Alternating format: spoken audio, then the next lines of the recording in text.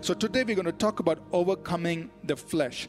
What do we need to do to live victorious over the things we face in our flesh? So how do we overcome? I want to just present to us 4 simple things on what you and I must do as believers. Number 1, know you are free from the power of sin. First thing, know that you are free from the power of sin. And we saw this earlier. Jesus finished this work for us on the cross. Romans 6 and verse 6. Let's read that. Knowing this. Right, let's read it. Knowing this, that our old man was crucified with him, that the body of sin might be destroyed, so that we no longer should be slaves of sin. So he says, know this. Know this truth. Take it to your heart. Embrace it.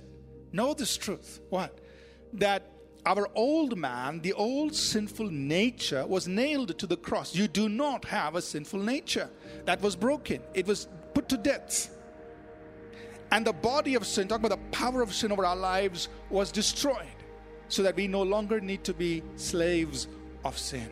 Number 2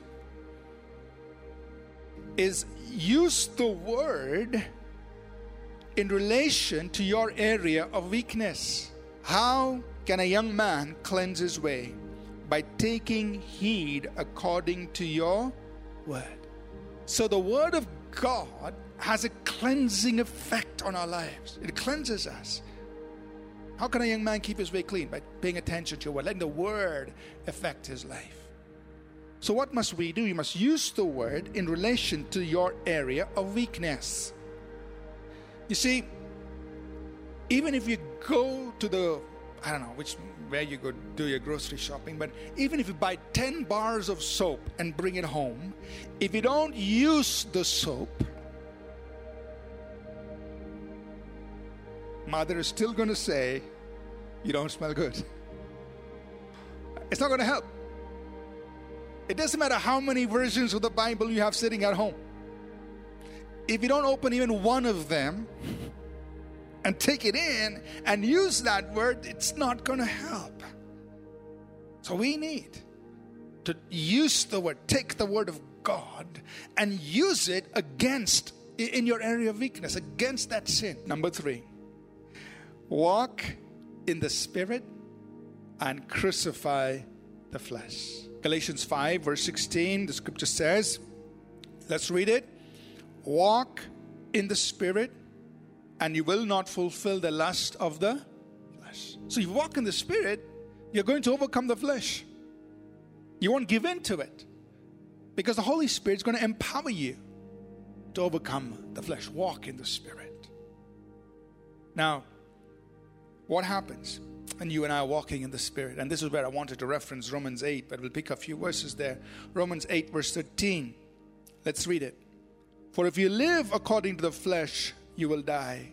But if by the Spirit you put to death the deeds of your body, you will live. Number 4. Put on Jesus and make no room for the flesh. Put on Jesus. Romans 13 verse 14.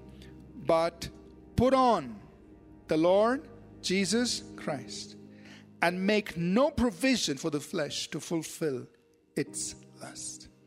So what's Paul saying? He says, put on the Lord Jesus. What does it mean to put on? To put on Jesus means to desire to be like him in thought, word, and deed. Be like him. Put on Jesus. So I'm going to be like Jesus. Put on Jesus. So when you get out in the morning and you go to school, your college, your place of work, a business meeting, whatever, I put on Jesus. I'm going to be like Jesus in that situation. I'm going to be like Jesus when I meet that person. I'm going to be like Jesus when I enter that meeting. I'm going to be like, I put on Jesus. I'm going to be like him in thought, word, and deed. How do we overcome the flesh? Recap these 4 points. Know you are free from the power of sin. Number 2, use the word in relation to your area of weakness.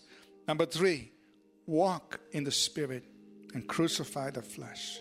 Number 4, put on Jesus and make no room for the flesh.